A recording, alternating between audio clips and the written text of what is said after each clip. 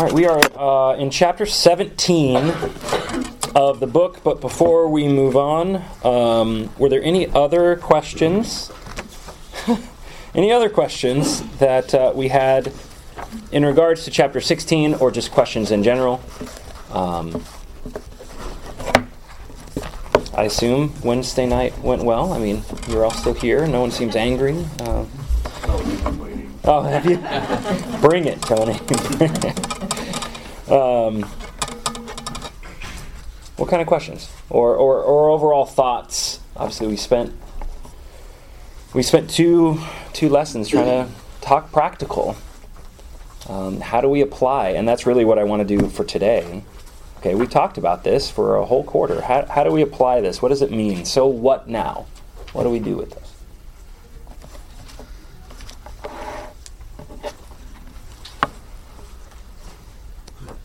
We talk about the importance of relationship and not taking that for granted, making sure that if we truly have a relationship founded on Jesus, that will guide us in how we live. It's not going to be my will but His will.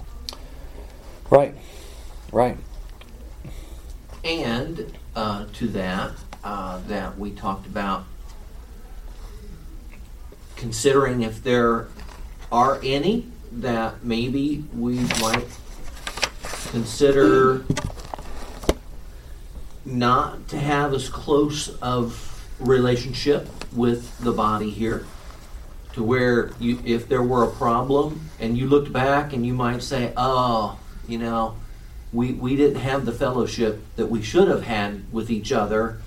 I wish we could have done that differently to take action on that now. Right. Really, I hope that's what this lesson will be. This lesson and Wednesday is, what can we all do now?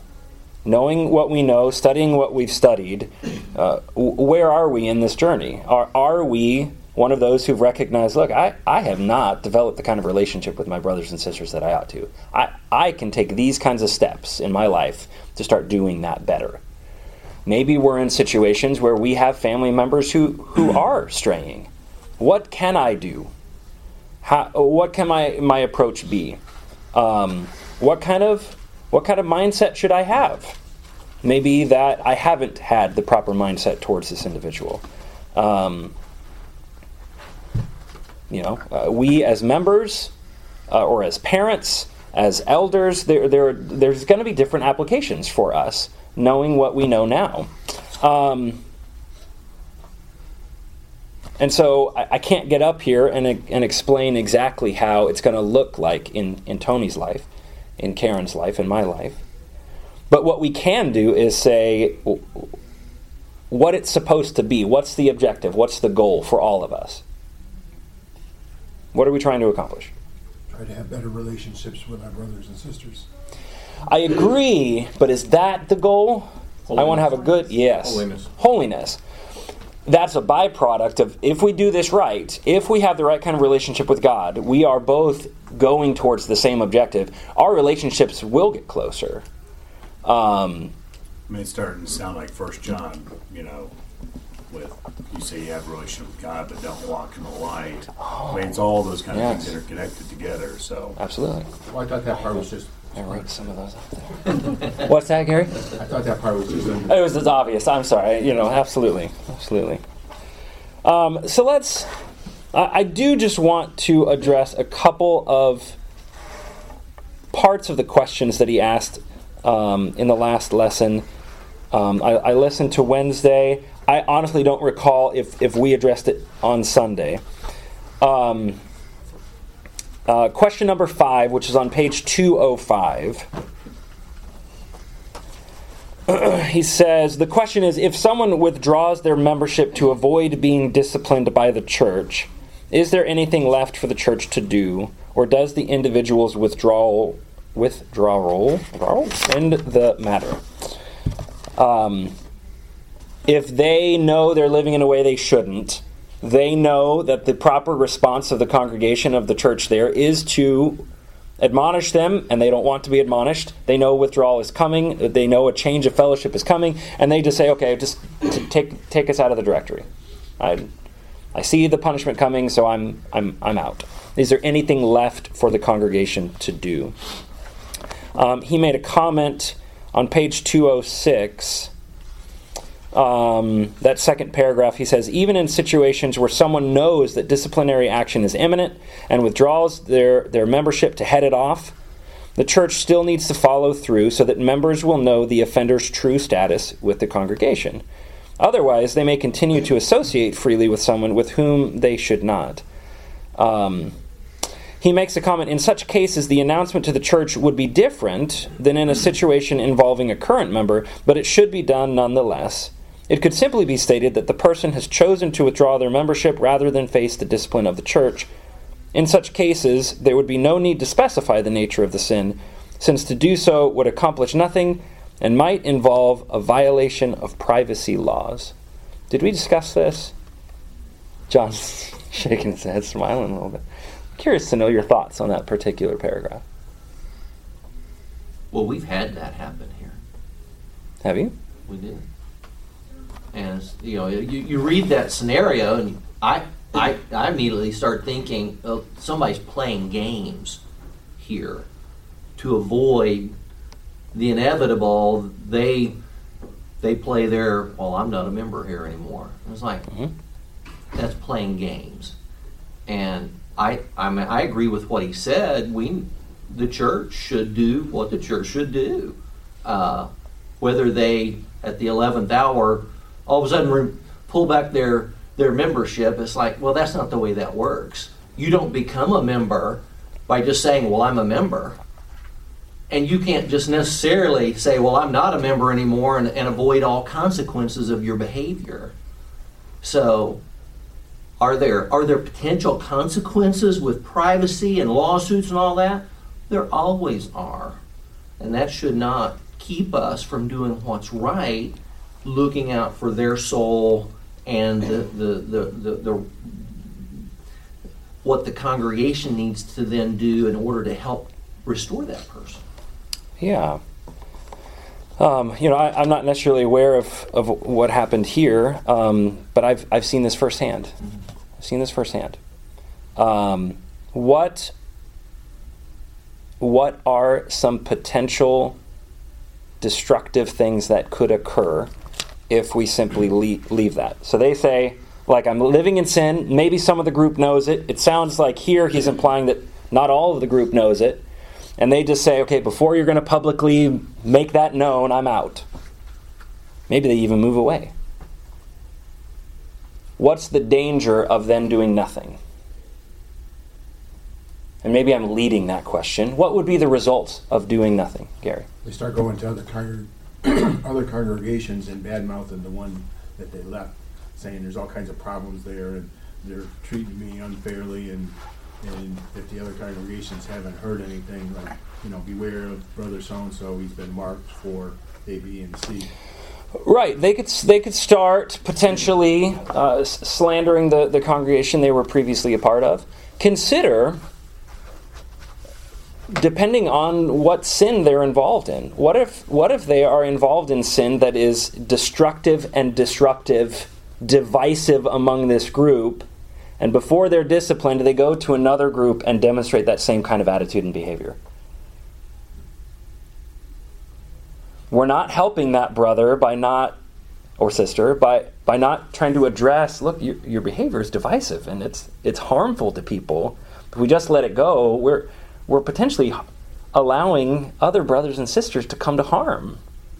Right? Now, and churches are autonomous. We don't have, elders don't have the authority to make decisions for other congregations. But if we know that someone's behavior, they're simply carrying it with them over there, and we're not going to that person who is our brother or sister and saying, can we talk about this? Can we study this? Your behavior is harmful and hurtful. I think the issue I took mostly with this paragraph was that he recommends that the church should be made aware of what has happened. and says that it could be stated that this person has withdrawn their membership rather than face discipline of the church, but that we don't necessarily need to tell the church what the problem was. For fear of... What's his primary concern here? Yeah. The person might sue the church. Is that really the thing that should be driving our decision as to how we treat our brothers and sisters in Christ? That the government might step in and... Now, let's be thoughtful. Let's show wisdom and discernment. But we should be more concerned about the health of the congregation and what it would mean to do nothing, what it would mean to leave more questions than answers, than whether or not the government might come in and do a lawsuit. I can say from personal experience, because I've seen this happen twice with two different individuals, where they leave, nothing's done, and the majority of the congregation doesn't know why they left, and it's left generic enough that the person who has left has their own version of the events, and then some may have their version, and so it turns into their word against ours, slander, and it is not helpful. It's not helpful to them, and it's not helpful to the congregation that's left. Karen? There may be some wisdom in not telling all the details. Sure. But I think one of the challenges when you are part of a group where it's not understood by the group, it's really easy to criticize. And 2 years down the line, 6 months down the line, whatever, the members of the congregation who are not well informed, it would be really easy to say, yeah, I don't know if we should have done that, and they're making exceptions for this person where they don't have all the facts, and so they're able to rationalize some things probably just out of ignorance, whereas when we clearly understand this is what God expects His church to be, this is our stance in working towards holiness, this is why this person is no longer serving the Lord as they should, then we have a clear idea of, okay, how can I help that person be restored? Yes. Versus making exceptions for them and criticizing the church for something that we don't fully understand. And understand, I'm not advocating that we air, their dirty laundry in front of everyone. We're doing this to embarrass them, and we want to make sure that everyone knows what an awful person they are. No. The goal is restoration. How can we go to that brother or sister and try and restore them if we don't even know what we're encouraging them to change in their life? Now, do we need all the juicy details? No, usually not. But we need enough to be able to go to that person and try and help them. Or at least to protect the rest of the congregation. Correct. And again, we need to show wisdom and discernment. This is not the time to go on social media and set the record straight so that everyone knows. That can be just as damaging and destructive. Is that really serving the person? Mike? Yeah, I think it was poorly worded, and maybe he means exactly what he says, but when he says no need to specify the nature of the sin, I think the nature of the sin should be specified, but I think the specifics don't always necessarily have to be. Sure. When I think of an adulterous situation, right, where you could say he's been caught up in adultery, and there's the nature of the sin. I think there's nothing wrong with that. But then to go and say he was found in a hotel room with this woman from the community, now you're opening yourself up to a potential lawsuit that he's talking about when you're bringing in someone that's not even a member of the church, right, by potentially defaming them.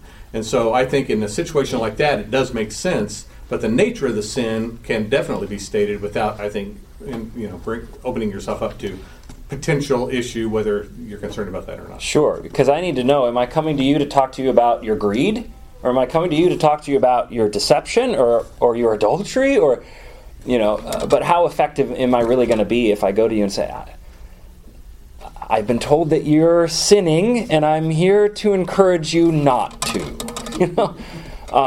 But you're right. I don't need to know the back and forth And I certainly should not. He actually says so. I want to give the author credit. In the next chapter, he does say so, that we should not be driven primarily by what the government may do to us. I questioned exactly how he specified that. And this was brought up because of a specific case. I think it was down in Texas. Was it in Texas? He did mention that in the notes. Yeah, there was a major lawsuit against Right. the Church of Christ down there because of disciplinary action that was taken. Right. And I feel like the answer the answer becomes more clear when he answers question number 7 on page 209. When telling it to the church, must the offender's sin be specified, or is it sufficiently simply to say that the person has sinned? And I felt like his answer to that was helpful in potentially clarifying. Let's read a couple of passages here that I've put up on the board. Some of them we're familiar with. I'm not going to read again, but 1 Corinthians chapter 5, this is the situation where the man was caught in adultery with his father's wife. And we've read in 2 Corinthians chapter 2, it seems to be discussing this man that he then returned. He repented. And what was the church's responsibility when this person came back? What were they supposed to do? Comfort and confirm their love. Right. Don't keep pushing him away. He clearly has repented. He wants to be restored. And you need to, it says in verse 7 of chapter 2, you should rather turn to forgive and comfort him, or he may be overwhelmed by excessive sorrow. So they need to reaffirm their love for him. It's what we know God has promised to do with us when we return to him. He doesn't say, oh no, you need to stay back for a while. That was so bad. No, when we truly come and confess our sins to him, and we repent and we show godly sorrow, God is quick to forgive. There is a passage later on in 2 Corinthians that I do want us to read. 2 Corinthians 7. Did I write this up here? I did. 7 verses 9 through 13. Paul didn't just write these letters so that certain members there would behave themselves or do certain things, but he had things he wanted the church as a whole to do, things that they were not acting appropriately in. And he recognized, Paul did, that letter, what we call 1 Corinthians, produced in them some sorrow. It hurt them to read it. It was not an easy thing to hear from Paul. He had some hard things to say. But he says in verse 9, as it is, I rejoice, not because you were grieved, but because you were grieved into repenting. For you felt a godly grief, so that you suffered no loss through us. For godly grief produces a repentance that leads to salvation without regret, whereas worldly grief produces death. For see what earnestness this godly grief has produced in you, but also what eagerness to clear yourselves, what indignation, what fear, what longing, what zeal, what punishment. At every point you have proved yourselves innocent in this matter. So although I wrote to you, it was not for the sake of the one who did the wrong, nor for the sake of the one who suffered the wrong, but in order that your earnestness for us might be revealed to you in the sight of God. Therefore we are comforted.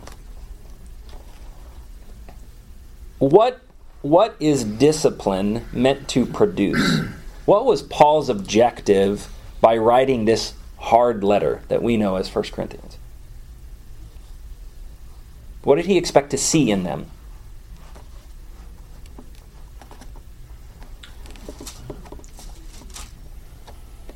Well, like verse 10, that when there's sin pointed out, that there's a sorrow that produces repentance leading to salvation, and then it ought, a reaction to sin, verse 11, ought to be, this godly sorrow that produces vindication, indignation, fear, longing, zeal, avenging of wrong. All the things we've talked about for holiness and restoration. Yeah. So what would you say, what does repentance look like? And why I'm asking these questions, I think, is pertinent to our chapter today. What does repentance look like?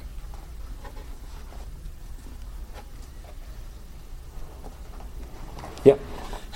Three things usually come to mind when I think of repentance. It recognizes the wrong that has been done, recognizes the hurt that it has caused, hurt God, hurt fellow man, and it is a determination to make changes to do better. It's not a vow to be perfect from here on out, but it is a determination of the heart, a change of heart to change. Yeah. I chose these passages and these questions because I'm familiar with a situation that's ongoing right now where someone came before the church. They had been caught in sin. They hadn't volunteered it, but they had been caught in it, and came before the congregation and acknowledged what the thing was, without fully acknowledging the sinful nature of it, or making any kind of indication that there would be change. It was just, this is hard. This is something I've been dealing with my whole life, and it's hard, but there wasn't any, this is wrong, this is sinful, this is what I'm trying to do, I need help from you all to... It was just, okay, you caught me, here it is. We can't judge people's hearts. Only God can do that. Jesus can do that. All we can do is what Paul was able to do here. What does repentance look like? It looks like someone who recognizes they feel godly grief. Not grief that they got caught, but grief that they have hurt God. Grief that their choices have dishonored Him. Grief of, as often sin does, grief that it hurt other people. And then there's this verse 11. There are these things that, because I've recognized the harm I've done to God and to others, these are the things that I just feel compelled to do. I'm trying to, in my failed attempts, to make this right. I read from the ESV. Does anyone else have different translations? Verse 11 specifically. Yeah, I'm reading from the New American. New American. And yours was similar. Yeah. Instead of punishment, mine said that last point. After zeal, it says what? Avenging of wrong? Yeah, that's what mine says. Okay. What avenging of wrong? What's that? Vindication. Vindication. Craig, so I have a note. Somebody described it this way. Now, pendulum swings a lot of times, are not viewed as positive, but in this case, repentance is a pendulum swing, and not just swinging it away from sin back to neutral, but actually swinging it all the way to the other extreme to where you're now doing what is right. Yeah. It's not a slight course correction. That's not what repentance is, right? It is I'm going down this path, and this is the wrong path. I need to turn around. Right? And so, as we've read this book, there is the temptation for us to think about those sinful people that need discipline. But I think the author has done an exceptional job of, we need to look at ourselves. Have I been behaving the way that Christ wants me to behave in my interaction with these people? Have I had a Christ-like attitude towards those in sin? Have I been bitter? Have I been judgmental? Have I been unwilling to forgive? And if I see in myself things that are not Christ-like, I need to have the kind of repentant heart that goes, okay, this has got to change. I've got to do my best to beg God for the strength and the zeal to make a change in my life. He says, what longing, what zeal, what fervor, what energy exerted. Not to say that I will of my own strength set the scales right again. But it is not the idea of I stand up, I acknowledge, okay, I've done sin, and then God's going to set this right. No, God expects me to produce the fruit of righteousness, right? I need to show my repentance. At every point, he says, you have proved yourselves innocent in the matter. That's what the fruit of the Spirit means, right? We are bearing fruit in our lives that look a certain way. It should look like Christ. Greg? Yes, Gary. One more thought. You mentioned, and rightfully so, that we are not to judge people's hearts. We can't judge people's hearts. But at the same time, Jesus said, you shall know them by their fruits. You just brought that up again in the side of repentance. Right. But people always have a general response of one or two. Like when Peter was preaching his first sermon, and when the people found out that they were guilty of crucifying the Christ, those that hearts were pricked, they said, oh my, what shall we do? And the other half were probably angry, ticked off from one degree to another. That's been a common response throughout time. They're either sorrowful or they're angry. And so if they respond on the angry side or the non-repentant side, that should be a red flag for us. You know, just like a lenient judge keeps letting this kid off. It's got a rap sheet as long as his arm, keeps letting him off. We can't judge his heart. He's trying, he's struggling until he kills somebody. You know, the warning signs are there. You can't just let unrepentance. Well, like I said, I guess we need to be mindful of it and cognizant of it, and not just say, well, he's young and he's a guy and he'll outgrow it, but he just keeps continual sinning until something really bad happens. Right, and I'm always hesitant to throw around that word, judgmental and judge. I think it's been abused. It's one of the world's favorite passages that tell us not to judge, right? The truth is, I don't get to judge you, which means I don't get to cast final judgment on you. That's not my job. I'm so thankful that's not my job. But if we use the word judge to mean I am allowed, in fact, I'm commanded to discern the behavior of others. Is it in line with Christ or is it not? I need to use judgment. I need to use discernment. We are not only encouraged to do that, we are commanded to do that. This whole discussion of church discipline is impossible if we're not commanded to discern. But you are right. We need to treat those who choose to continue in sin in an unrepentant fashion in the same way that God does. How does God treat those in sin? He loves. He does love, and don't ever forget it. That doesn't stop. But he delivers. An unloving God would say, you do what you want, I don't care. Knock yourself out.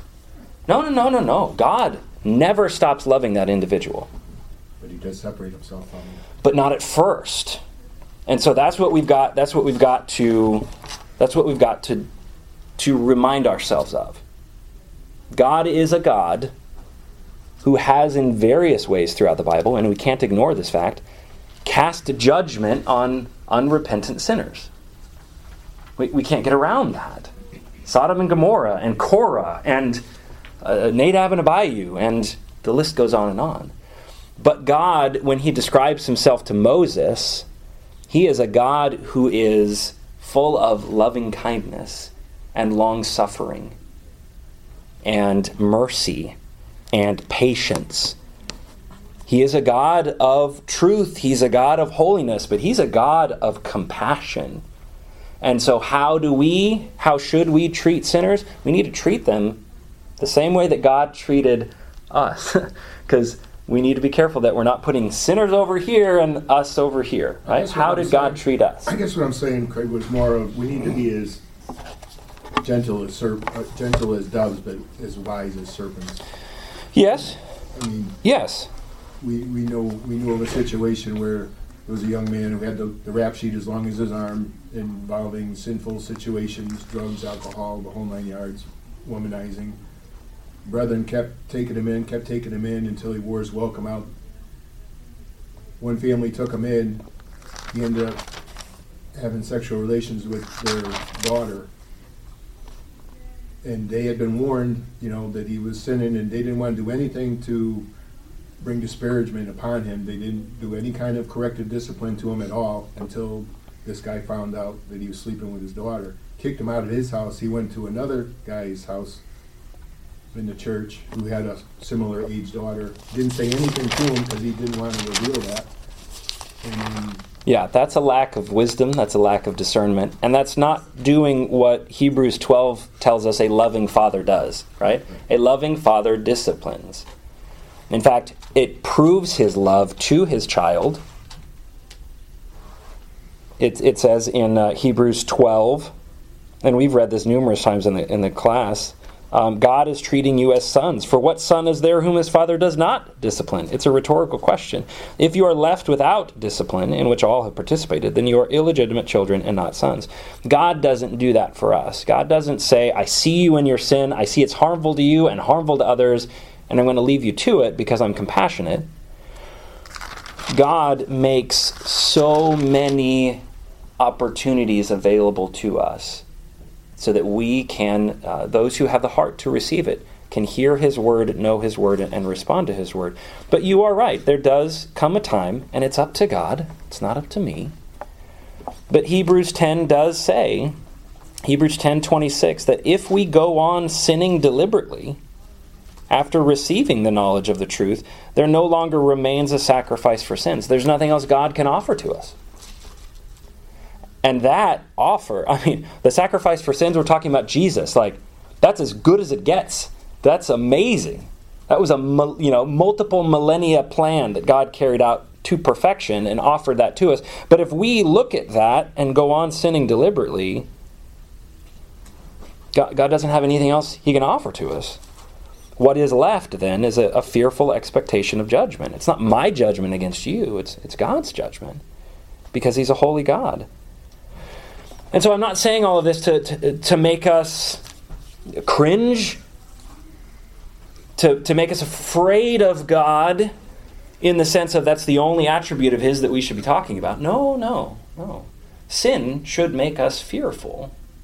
But the good news of the gospel is that God says, I've offered you something, my son, and his blood, and the forgiveness that provides us. I've offered you something that helps us need not be afraid of sin or of death anymore as we produce the fruit of righteousness in our lives.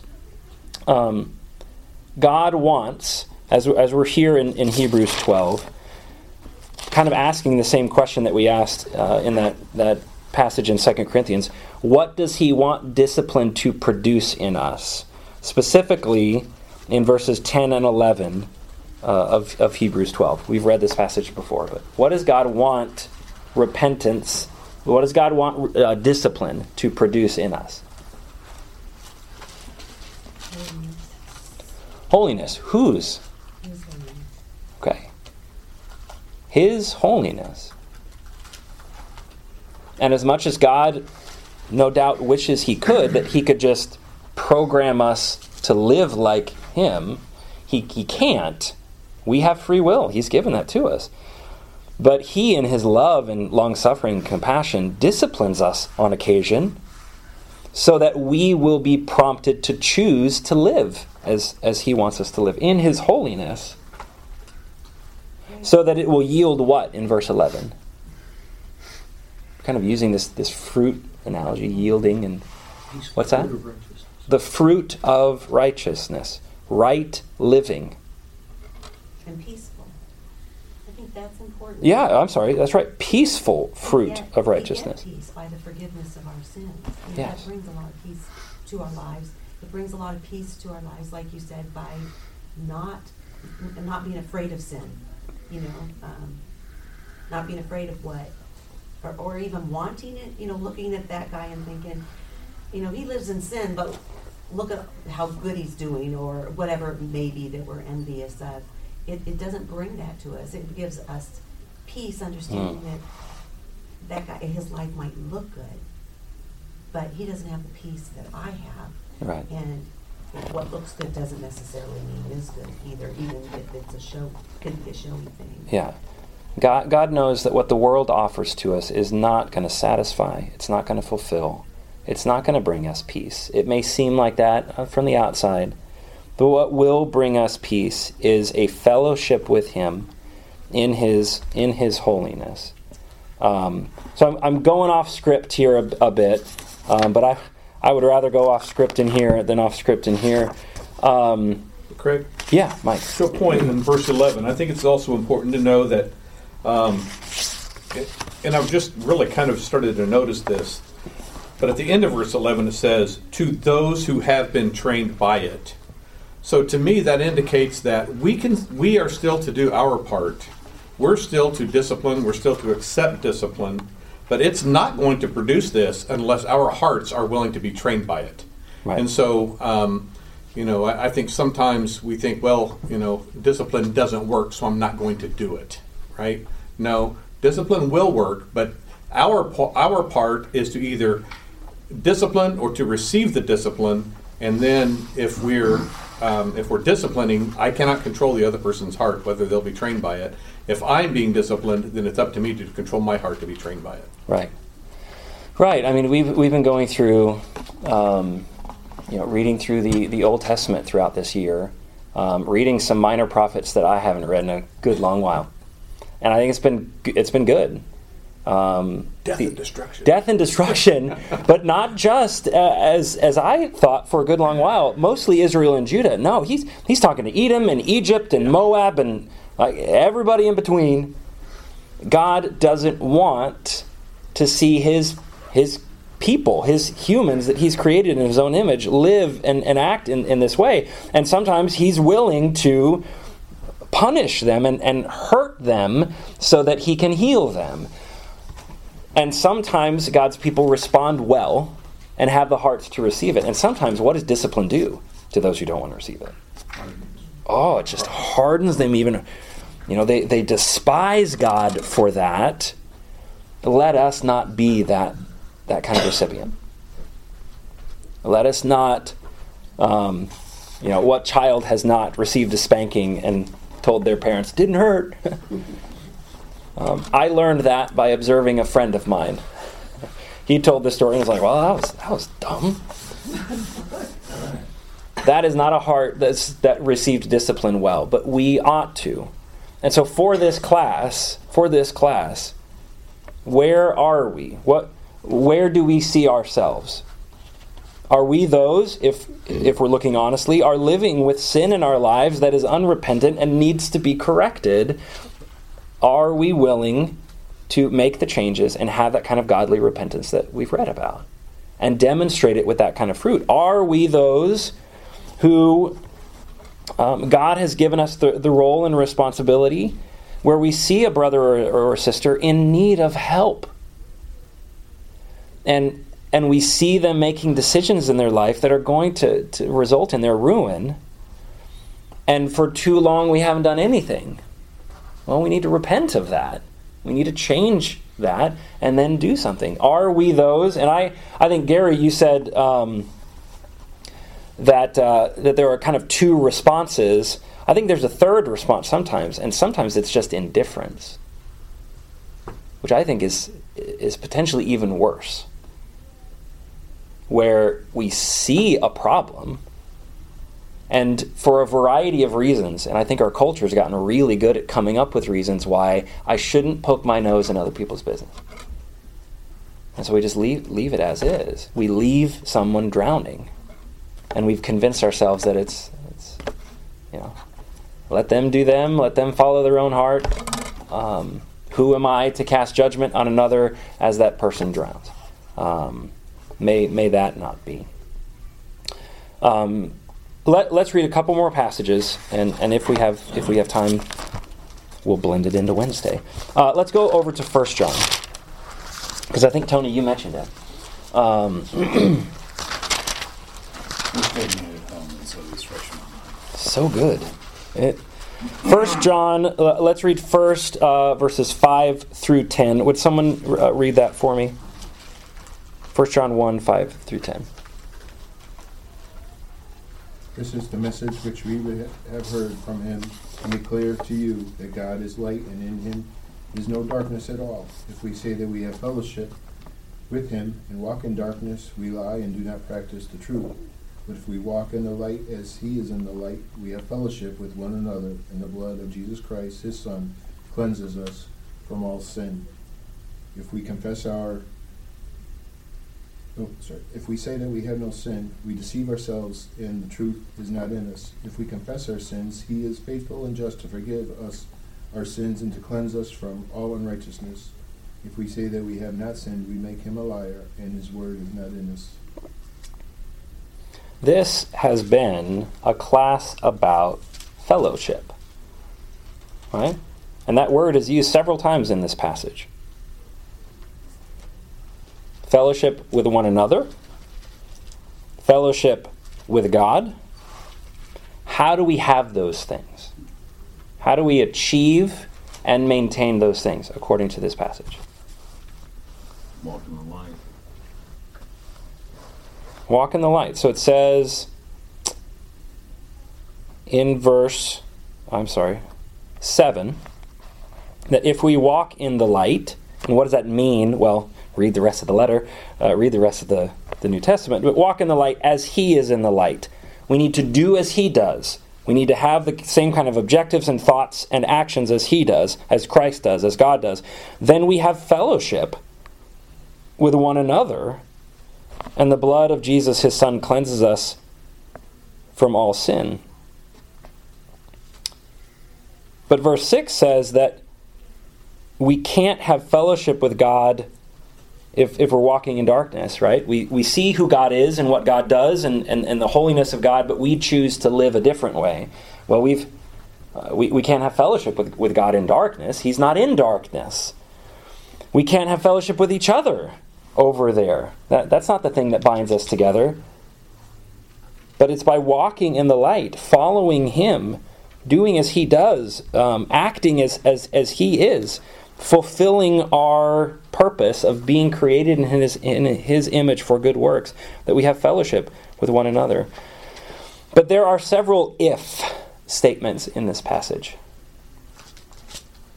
There are several ifs. This is conditional. It's based on our choices. We get to choose. What are some of the if statements in this passage that we need to be mindful of? Verse 6 maybe speaks to hypocrisy if we say one thing and yet do another. Right. So we may say outwardly, hey, I have fellowship with God. Right? God and I, we are on the same team. I am his. But we live in a way that is not according to God. It's darkness and not light. Well, yeah, then hypocrisy is a great word to describe it. It says we lie. It seems we lie to others and do not practice the truth. There's a positive if statement that we just talked about in verse 7. If instead of lying about our position, if instead we walk in the light, we do have fellowship. And we have the blood of Jesus Christ that cleanses us of our sins, right? But if, in verse 8, we say we have no sin, who are we lying to? Ourselves. Self-deception is a very real, very subtle sin. Sometimes we tell ourselves things so often and so much, we genuinely believe it. If we say we have no sin, we deceive ourselves and the truth is not in us. But there's a positive if right after that. Because boy, if verse 8 was it, what a miserable state we would be in. God says, you are sinful. And if you think otherwise, you're lying to yourself. But what? Verse 9, if we do what? Confess. Yeah. If we confess our sins, if we make them known, if we acknowledge what they truly are to God, they are an affront to him. Sin is a destructive force. God is faithful and just to forgive us our sins and to cleanse us from all unrighteousness.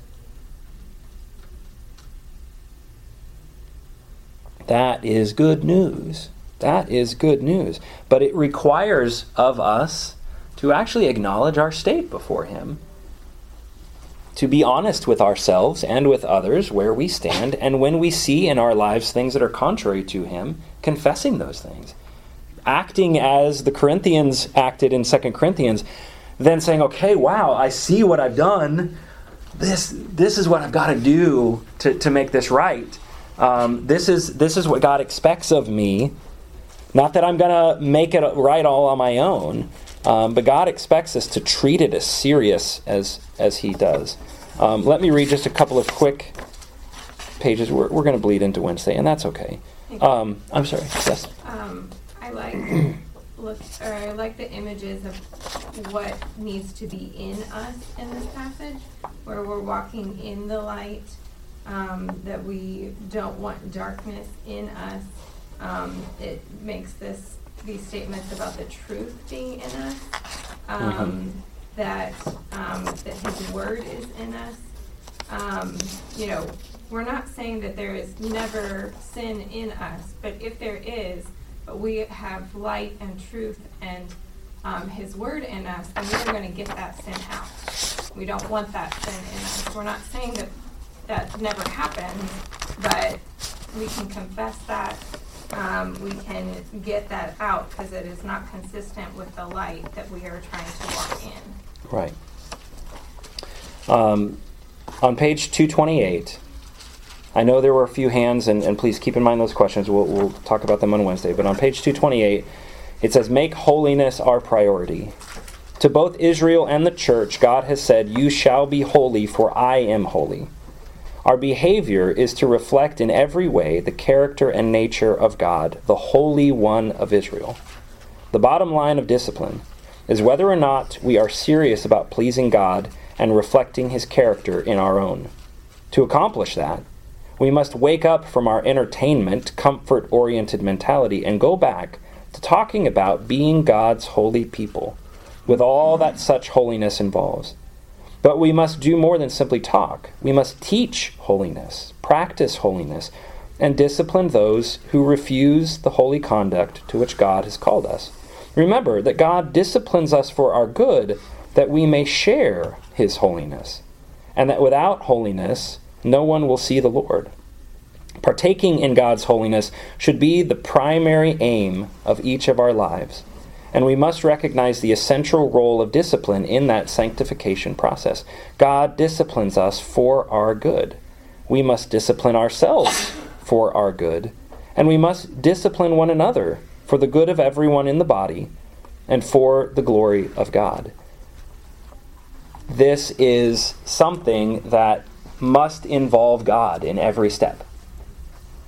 We're not holding each other to my standard of living or to yours or to the church's. But if we are living and acting as the church as we should, we are doing our very best to emulate what God expects of His bride. We are calling each other to the calling of God to be holy as He is holy, and working patiently, and at times very intentionally, always very intentionally to succeed in that aim. Let's talk more about this on Wednesday. Thank you, guys. Thank you.